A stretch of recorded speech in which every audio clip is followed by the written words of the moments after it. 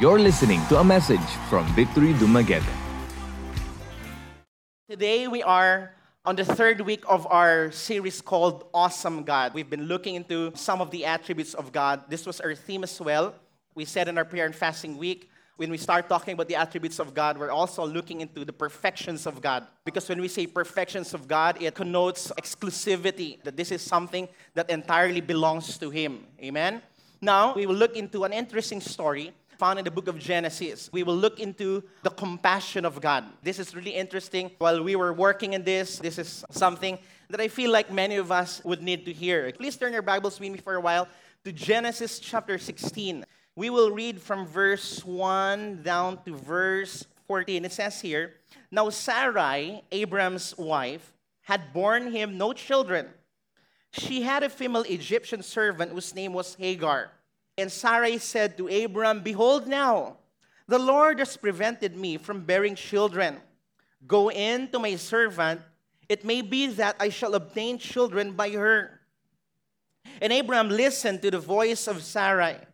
So after Abram had lived 10 years in the land of Canaan, Sarai, Abram's wife, took Hagar the Egyptian, her servant, and gave her to Abram, her husband, as a wife. And Abram went into Hagar, and she conceived. And when she saw that she had conceived, she looked with contempt on her mistress. And Sarai said to Abram, 'May the wrong done to me be on you. I gave my servant to your embrace, and when she saw that she had conceived, she looked on me with contempt. May the Lord judge between you and me.' But Abram said to Sarai, 'Behold, your servant is in your power. Do to her as you please.' Then Sarai dealt harshly with her, and she fled from her. The angel of the Lord found her by a spring of water in the wilderness, the spring on the way to Shur. And he said, 'Hagar, servant of Sarai, where have you come from, and where are you going?' She said, 'I am fleeing from my mistress Sarai.' The angel of the Lord said to her, 'Return to your mistress and submit to her.' The angel of the Lord also said to her, 'I will surely multiply your offspring, so that they cannot be numbered for multitude.' And the angel of the Lord said to her as well, 'Behold, you are pregnant, and you shall bear a son. You shall call his name Ishmael, because the Lord has listened to your affliction. He shall be a wild donkey of a man, his hand against everyone, and everyone's hand against him. And he shall dwell over against all his kinsmen.' And so she called the name of the Lord who spoke to her, 'You are a God of seeing.' For she said, 'Truly, here I have seen him who looks after me.' Therefore, the well was called Beer Lahai Roi. It lies between Kadesh and Bered." Let's look into this now. Well, I was looking into this, and I realized that perhaps this is a sermon that has a lot of personal and practical application for every single one of us. So I'd like for you to ready your phones or your pens or your notebooks, and I hope you get to process this later on your own, or perhaps with your wife or your husband. So we are in Genesis chapter 16. You folks know this. We say that every time we look at a certain passage, there is the broader context and the immediate context. And of course, the immediate context of this is found in the chapter right before this, which is Genesis chapter 15. Is it right? And if we have here a story in Genesis chapter 16, a story of Sarai, a story of Hagar, and a story of Abram, in Genesis chapter 15, we see that this is the portion wherein God made a covenant with Abram. All right? So I want you to have that as a backdrop. I want you to have it in your mind. What happened in Genesis chapter 15 was, you remember, God made a covenant with Abram. To prove the certainty of that covenant, you remember that he asked Abram to get some animals, divide them into two. Darkness fell, night. Abram fell into a deep sleep. And the cloud of fire that God passed through those animals that were cut apart. And the reason for that is, as what Scripture tells us, that may it be done to him, to that person or that involved in the covenant who will break his oath. Now, we are certain and we are sure that God will not break His oath and promises. Amen? We are certain with that. We don't doubt that because the doubters are us. If there is someone who might not be able to fulfill his end of the promise. It's not God, it's always us, right? So for God to get into that, he's like telling Abraham, every single thing that I told you, it's going to come to pass. I want you to understand that is very important. In short, there is certainty in the very words of God. If God told him, your offspring, Abraham, will be as numerous as the stars in the sky. At that point, it looks absurd, but guess what? It will come to pass. If you remember, the Noahic covenant prior to that, he told Noah to build an ark in a time wherein people have never seen a ship or an ark, to build an ark in a time where people have never experienced rain. And for 100 years, Noah was building that ark, and he looked foolish to the rest of the people, but guess what? God fulfilled his promise. It came to pass. So that is the context that we have here. And now we go to Genesis chapter 16. And I want to begin with some facts. Let's start with verse 1. It says here, now Sarai, Abraham's wife, at this point, had borne him no children. He had a female Egyptian servant whose name was Hagar. So what do we have here? We have three characters. We have Abraham, his wife Sarai, and accordingly, there was an Egyptian servant by the name of Hagar. Genesis 15 and Genesis 16 doesn't mean 1 year apart, all right? Genesis 16 is several years apart or removed from Genesis chapter 15. Just by reading it, you feel like, oh, this is just a continuity of the story. We're talking about several years has passed. Now, years after receiving the covenant, the fact here is that Abram and Sarai remained childless. Catch it? They remained childless. I don't know with you, but how would you feel if someone promised you something and that person broke his promise? You'd feel bad, right? We feel bad when we are promised a brand new cell phone and it wasn't given to us. So I'd like for us to understand, look at this. This is a story that's filled with emotions. As we talk about this, I want you to feel the anger. I want you to feel the pain. I want you to feel the affliction. I want you to feel the suffering, the emotions involved in this story. Years after God promised a child, we remain childless according to Sarai. And as if this was promised by a king, this was promised by your God, Abram. They remained childless. Stating some more facts, it says here, they had an Egyptian servant named Hagar. So Hagar here was a servant. She was a slave. If you come to think of this, Hagar here is an immigrant because she was not from Israel and she was an Egyptian. I'd like for us to have this in our mind right now. She is a female. She is an immigrant. And she is a servant. This is not a preaching about intersectionality, but I just want you to understand that in your mind. She is a slave, a female, and an immigrant. Now, culturally, what does it mean? What does it mean if you're a female at that time? What does it mean if you are an immigrant that time? You're not part of the covenant people of God. Hello?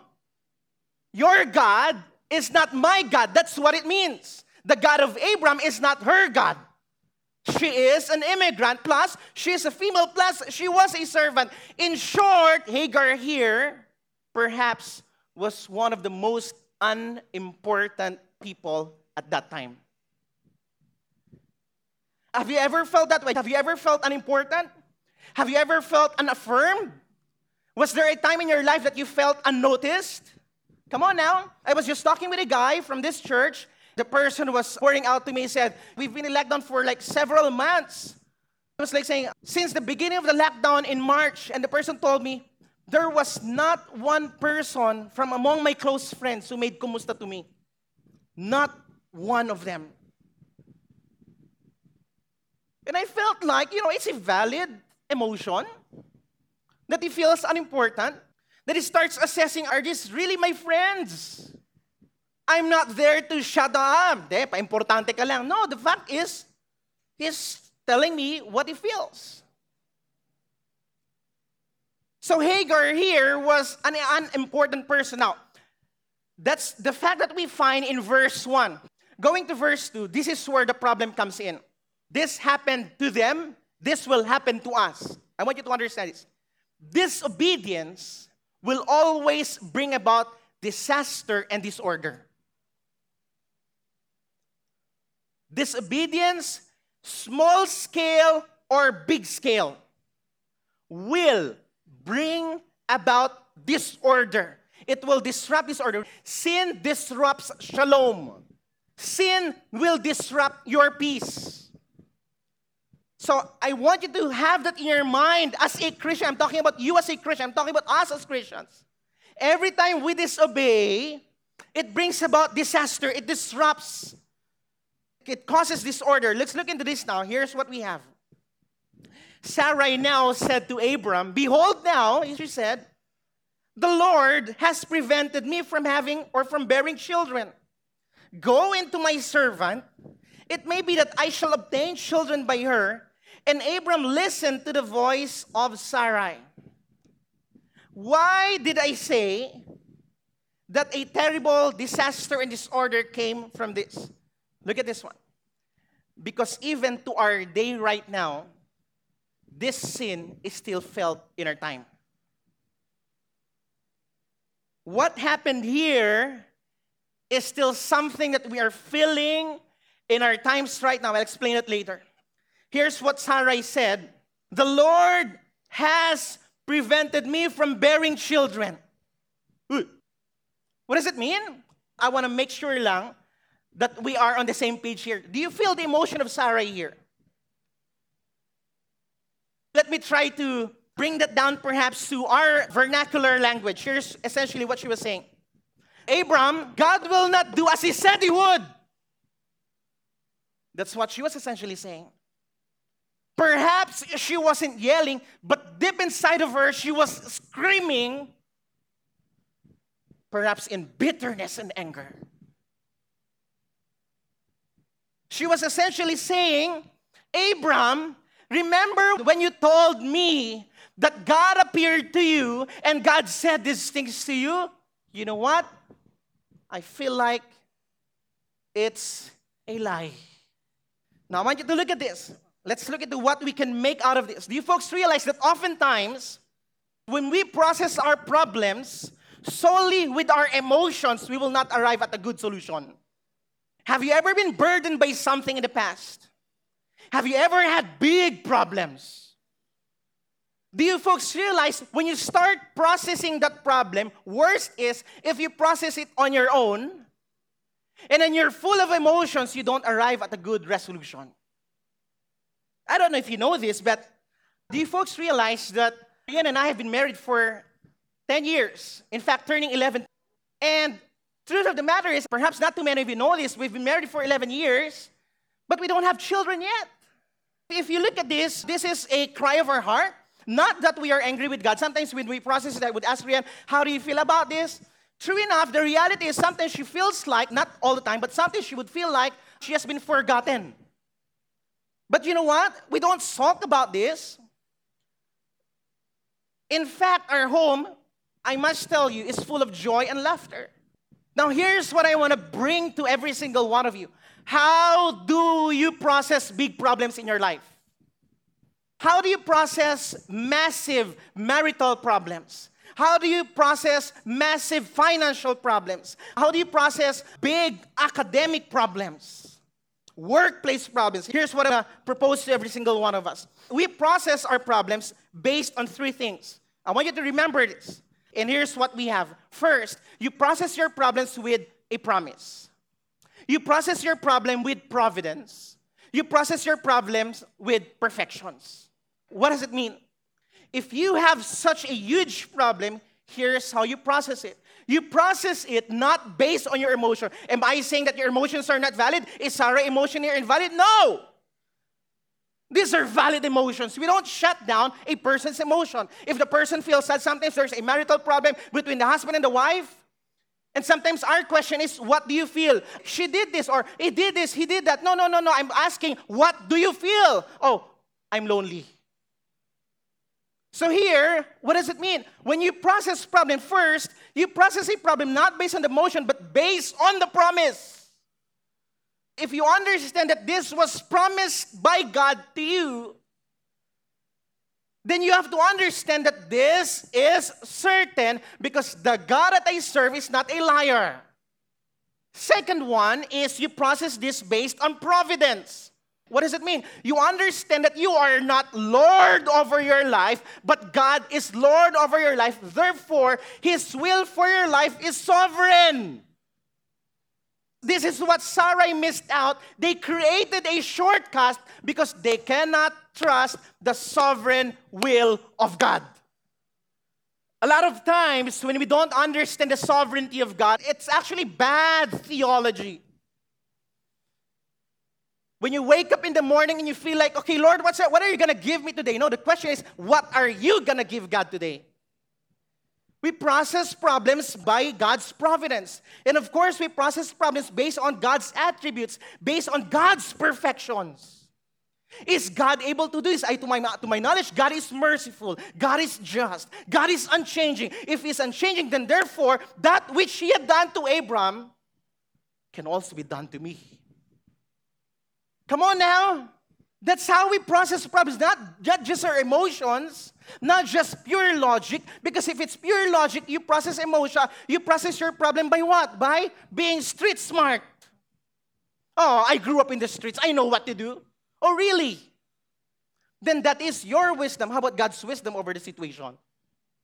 We process problems based on these three things: promise, providence, and perfection. For Sarah here, she processed this solely with what she felt that time. And that time, there was a growing bitterness and resentment in her heart. That's why it caused a problem. Let's look at what happened. Look at this one.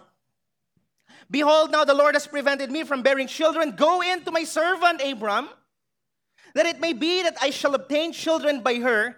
And Abram listened to the voice of Sarai. So first, here's what she said. She said, go into my servant Hagar. It may be that I shall obtain children by her. You folks catch that? You know what happened? As scandalous as that might seem, allow me to say a few things. First, at that time, it was culturally acceptable. That practice, it was culturally acceptable for couples to decide to have a child by way of their servant. Take note of this one. I want to be clear with this. It was culturally acceptable, but we are not saying it was a God-sanctioned culture. People said, that's totally fine. Everyone's doing that. Just because it's practiced by everyone doesn't mean it's okay with God. Because as early as the book of Genesis, we have seen God's design for marriage. There are two competing voices here. First, the voice of the culture versus the voice of God. That's what we have here. The voice of the culture at large, or in general, versus the voice of God. Here's where tragedy happens. I want you to listen to this. Here's where tragedy happens. Abram heard from God, that is sure. But the problem is, he listened to someone who was not heard from God. Oops. Do you have friends who give you counsel over your problems? Every wisdom is foolish if it is not the counsel of God's word. That's the problem with Abram. He heard from God. He was certain that he heard from God, but he listened to someone who was not heard from God. Does this sound familiar? Come on now. Does this sound familiar? I'm not saying this happens in your household, but this happened in what? This happened in the garden. This is a repeat. This echoes to what happened between Adam and Eve in the garden. It's simply a repeat. The dilemma of Adam and Eve is now the dilemma of Abram and Sarai. Minus the snake, an external factor, because to a certain extent, the snake, quote unquote, is already in them, being the sinful nature. What do we make of this? Let's talk about two things now. This is exciting. So I want you to buckle up. Let's talk about two things with regards to what we've talked about. Let's talk about spouse and culture. Let's talk about husband, wife, and culture. So let's start with the first one. Jan and I are celebrating our 11th year anniversary. I would say that I have been graced by God that He gave me a woman who listens to the Lord. Not just hears from God, but listens to God.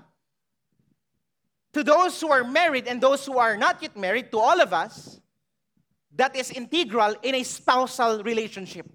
Let me talk further.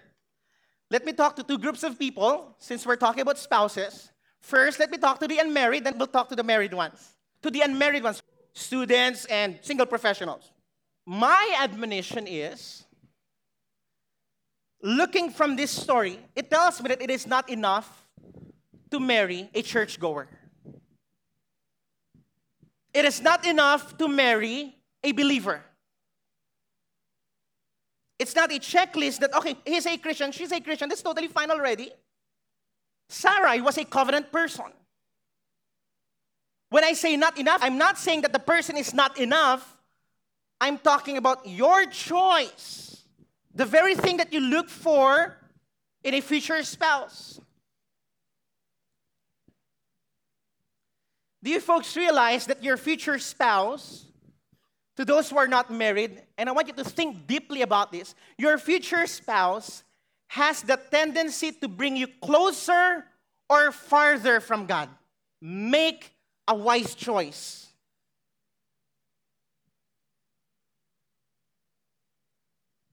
So meaning to say, if you are a student or a single professional, it tells me then, if that is the case, I have to ready myself for future marriage. I have to ready myself by growing spiritually. Otherwise, you might jeopardize someone's faith in the future.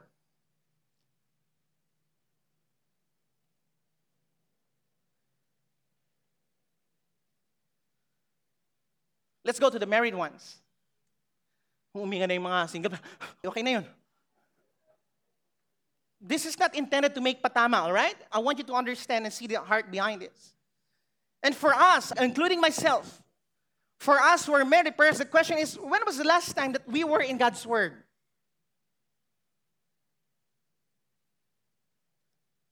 When was the last time that we were in God's Word? When was the last time that your husband or your wife saw you in God's Word?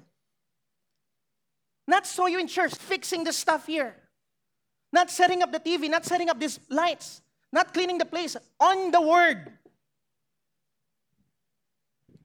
If I have officiated your weddings, it's good for us to go back to our vows, isn't it? Right? Isn't it that the vows of the husband is to be the spiritual covering of their wife? One of the vows of the husband is to be the spiritual covering of his wife and his family, not the other way around. I'm not saying these things para mag-away kayo mamaya. No, that's not the goal. No. One of the vows of the wives is not to hinder her husband, but inspire him. And these things are very important. And perhaps another question is, where are you now, spiritually speaking? I think it's sad if as a family, as couples, we've been to different nations and we haven't even stepped into the sanctuary of the Lord. We've gone to all sorts of vacations and we are spiritually dead, for that matter. If you are someone who have had a vibrant relationship with God prior to your marriage, and you look at your life right now, there's no vibrancy in your relationship with God, and perhaps it's time to just process these things. I'm not saying fight over these things, but look into this and see what you can do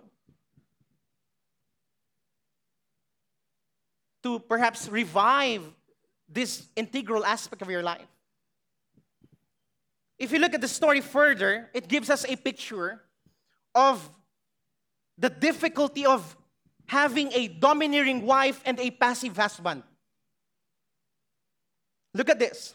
Sarai said to Abram, "May the wrong done to me be on you, Abram.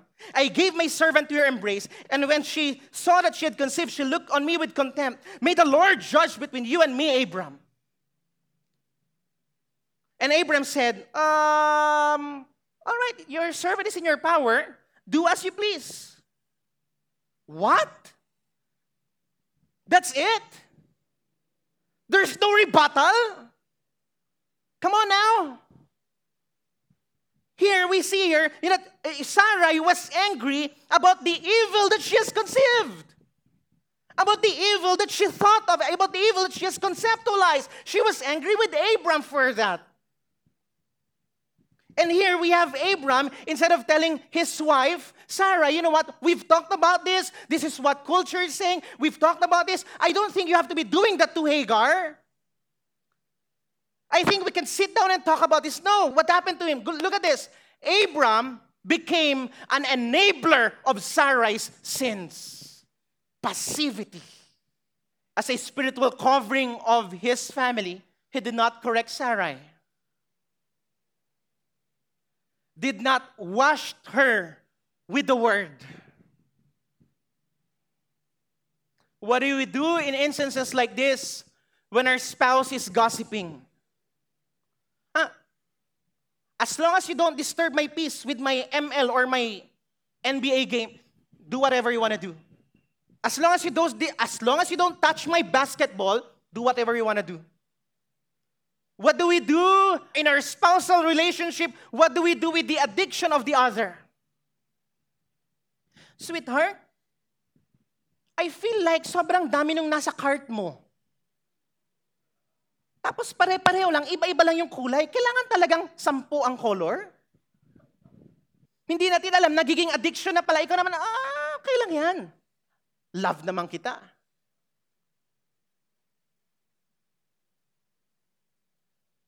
Sinabi mo yun kasi may addiction ka rin. Isn't it that this was the same thing that God was angry with Eli with? Sabi ni Eli, my problem with you, Eli, is this. You honored your sons above me. What do we do when our husband or our wife is slacking off spiritually? I'm not saying you insult them by carrying your Bible in front of them and tell them, I'm gonna read God's Word today. Over a cup of coffee, ako na lang. Kay mura, wala may kwandiri sa balay. Magpa-worship song ta. Well, I'm not saying you do that, but I think it's just good for us to sit down and say things like, sweetheart, you know I love you and I want you to grow in God's grace. But I feel like much of your time is spent doing this and doing that. We haven't had a time together in God's Word. We haven't been having our devotions. Are folks with me? I'm not saying these things for you to fight. Please don't fight using this preaching as a premise. Please save us the headache. But my point is just sit down and just start talking about this. And you can use this premise. Can we talk about what Pastor Archie said a while ago? But before that, let's make a deal. Here's the deal. The deal is, we will not fight. Ganun yun. Ganun mag-usap ang mag-asawa. I know of a couple who has a deal. Their deal is, we will not fight on a Sunday. Because they want to come to church and both of them are happy. So, we have to make sure we're not gonna fight on Sunday. Minsan, abusado rin si husband kung ano-anong gagawin sa Sunday. Second one is culture. It says here that it was culturally acceptable for them to have children by way of their servant. So in short, culture dictates that Abram was gonna have to take advantage of a servant with the approval of his wife and the rest of the community for them to have a children. Here's the thing. Like what I said, this is the voice of the culture versus the voice of God. At the end of the day, if you look at this,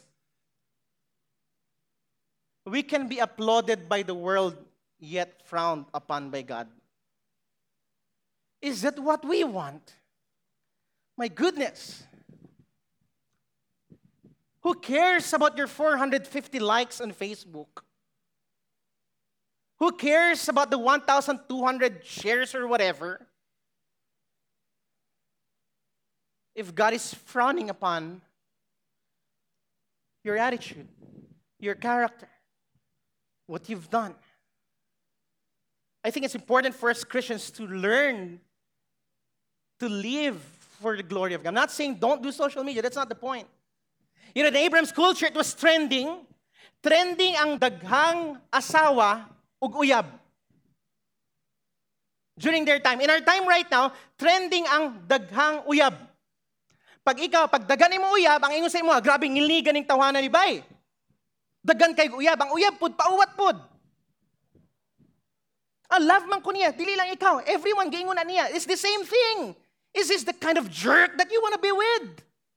What's trending in our culture right now? It's culturally acceptable. There's a survey that says in the Philippines, fewer people believe in marriage. So what's trending in our culture right now? It's okay. We don't have to get married. We can call ourselves partners. It's culturally acceptable for people to have sex outside of the boundaries of marriage. If you're a Christian, that isn't supposed to be your standard. Come on now.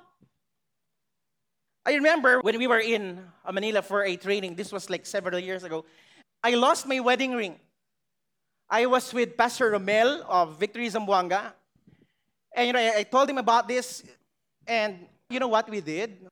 I went to buy a temporary replacement at Unisilver.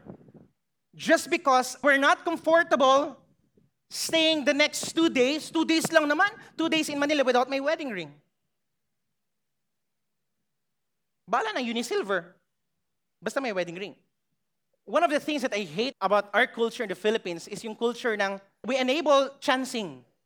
We don't see this in the church, but Filipino culture, yung mga lalaki mahilig manghipo ng babae. Ay yung babae naman parang wala lang pakialam. That's harassment. Church people, ladies, if someone does that to you, sampalin mo sa mukha. Report the person to the police. Now look at this one. This happened in the United States. This was just a few days ago. This is the culture that we live in. You know what? I'm always worried with what's happening in America because I feel like everything that happens in America is a looming storm coming over to the different nations of the world. Everything there is brought forth to the rest of the nations, especially the Philippines, who simply love everything about America.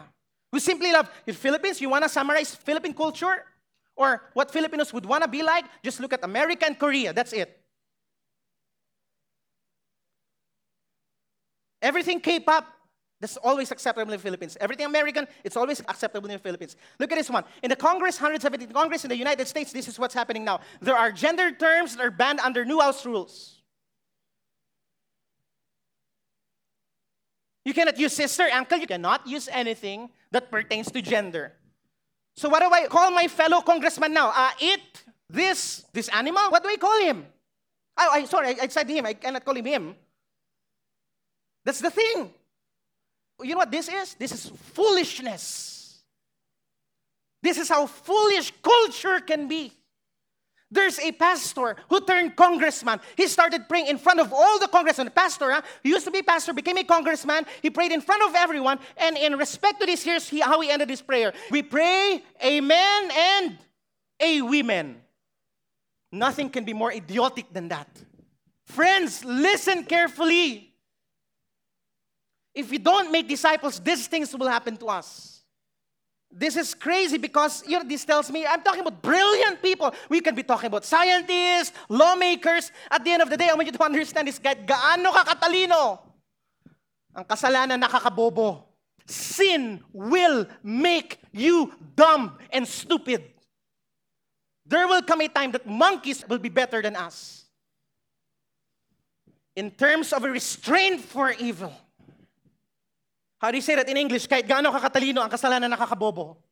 What do we have here? Instead of resting on the promise of God as seen in the previous chapters, we see here that they have hatched a plan to expedite the fulfillment of God's promise. When we do God's will in man's way, it will always lead to disaster.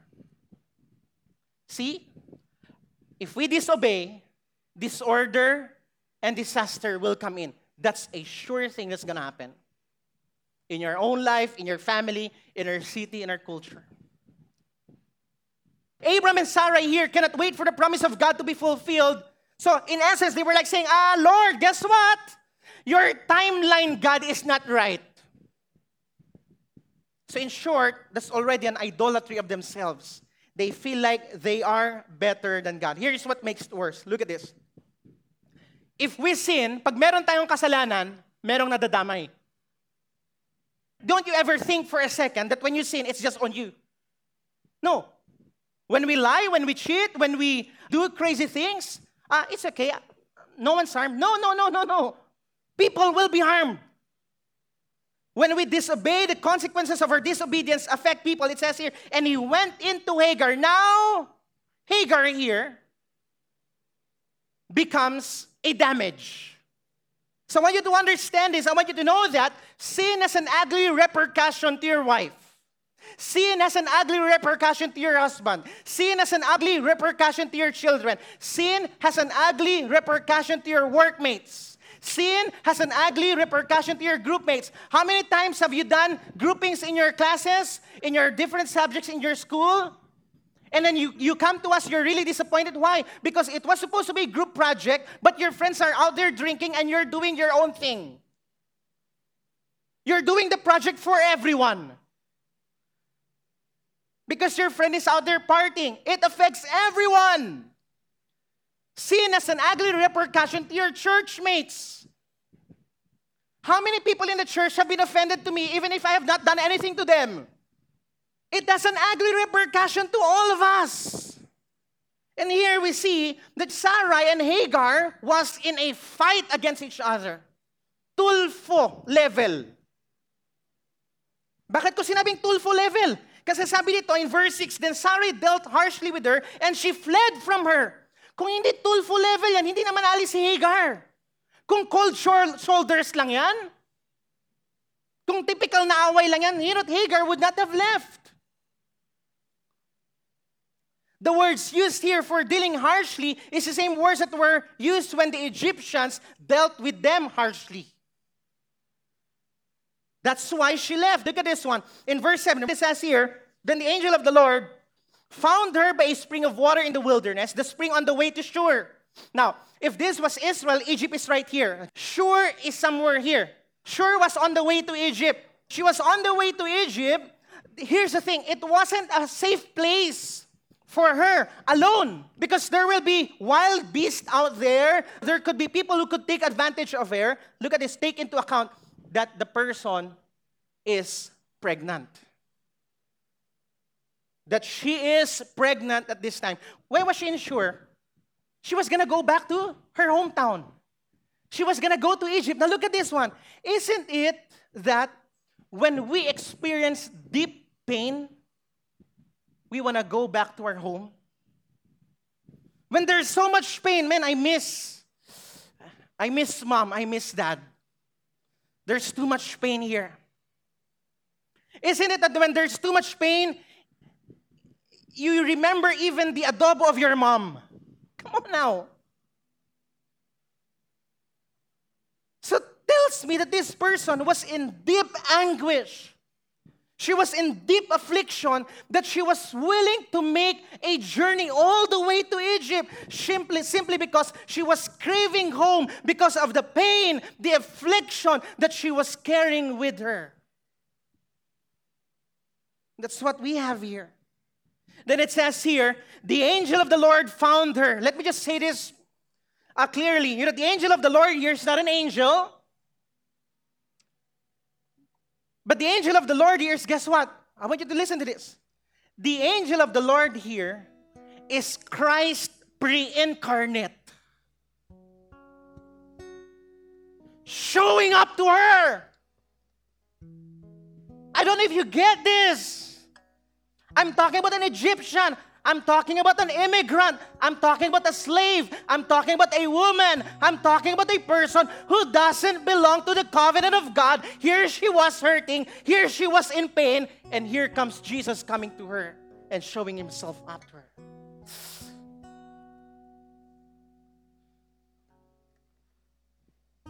If I were Hagar, my first question is, who am I?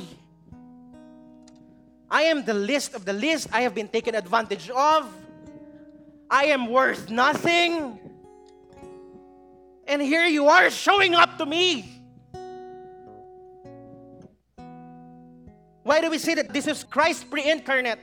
Because first, if you look at this, the angel of the Lord is Christ pre-incarnate because he speaks not as a messenger. He doesn't say this is what God says. He says, he speaks as if he is God. He's referred to as Lord.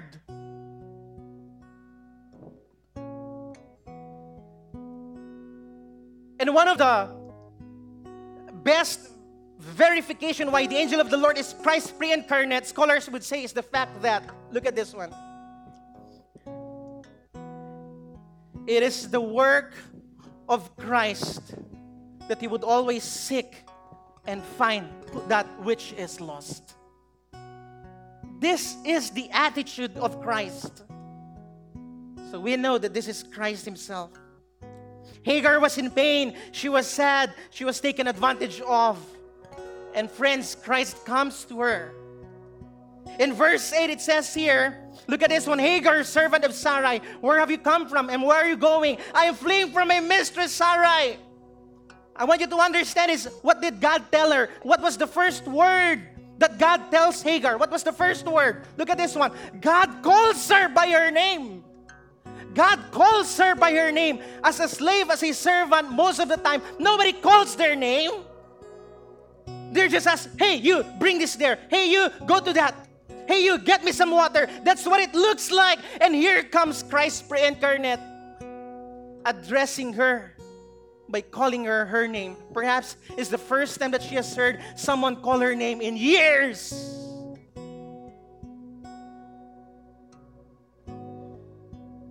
This is extremely important on two levels. First, it tells Hagar that God sees her and knows her. By God telling her, Hagar, it's extremely important on two levels. First, it is important because it gives Hagar a picture that, all right, the God of Israel sees me and knows me. Therefore, if He sees me and knows me, if He knows my name, then most likely He knows my pain.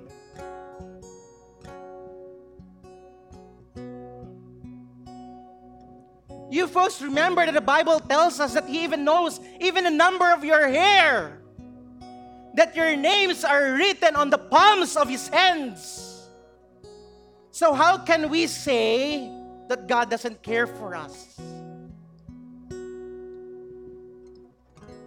When we say God doesn't care for us, when we are bitter against God, our only premise is our emotion. Not His promise, not His providence, not His perfections. Hagar was like, if He knows my name, then He knows my pain. Take note, she was a female, immigrant, and servant. She was not second class, friends. She was no class in the eyes of the people. Yet God's eyes were on her. Ever since I was a student, I've always loved listening to Bishop Ferdy. Pastor Ferdy Kabiling. When I was a student, he was here and he would preach in the church. And I just love being with him. Every time I see in Manila, the many pastors that I get to encounter every single day, when I see him in the hallway, he would call me this way, Rich, Archie. He would get confused with Richie and Archie.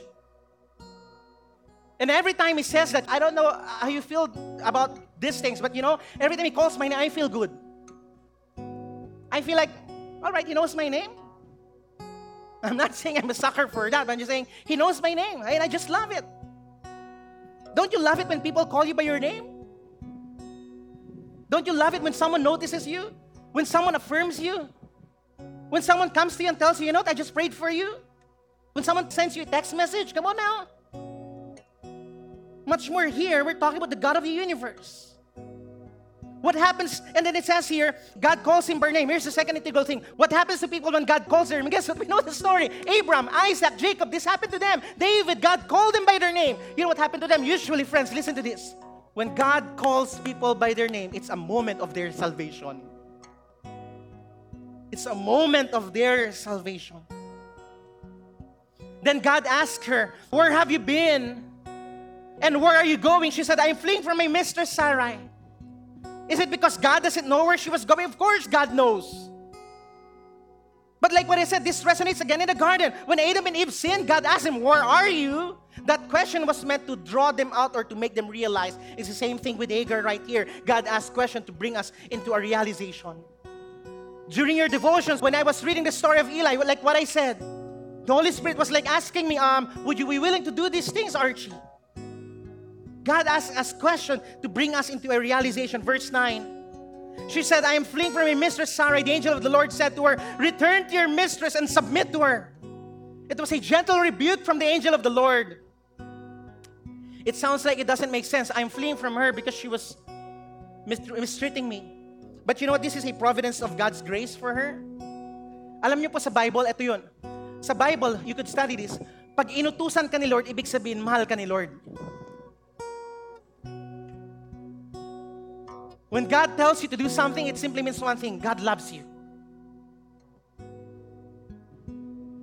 Does that apply to spousal relationships? Sweetheart, paying too big? No, I don't think so.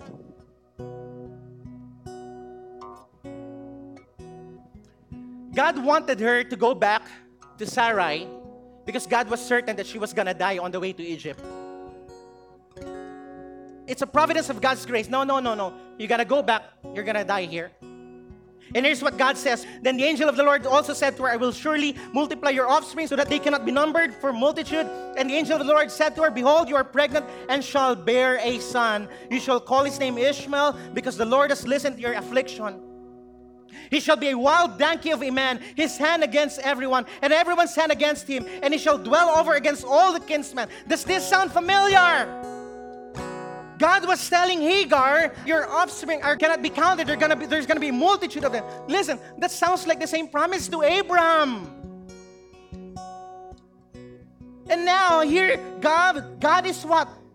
Taking her in to experience the same thing. You would also notice that this is the first time that God gives someone a name. God specifically said, you're going to call him Ishmael. And then of course we know, together with that is a prophetic word, because you're going to call him Ishmael, but he's going to be a wild donkey of a man. His hand against everyone, and everyone's hand against him, and he shall dwell over against all his kinsmen. What did I tell you a while ago?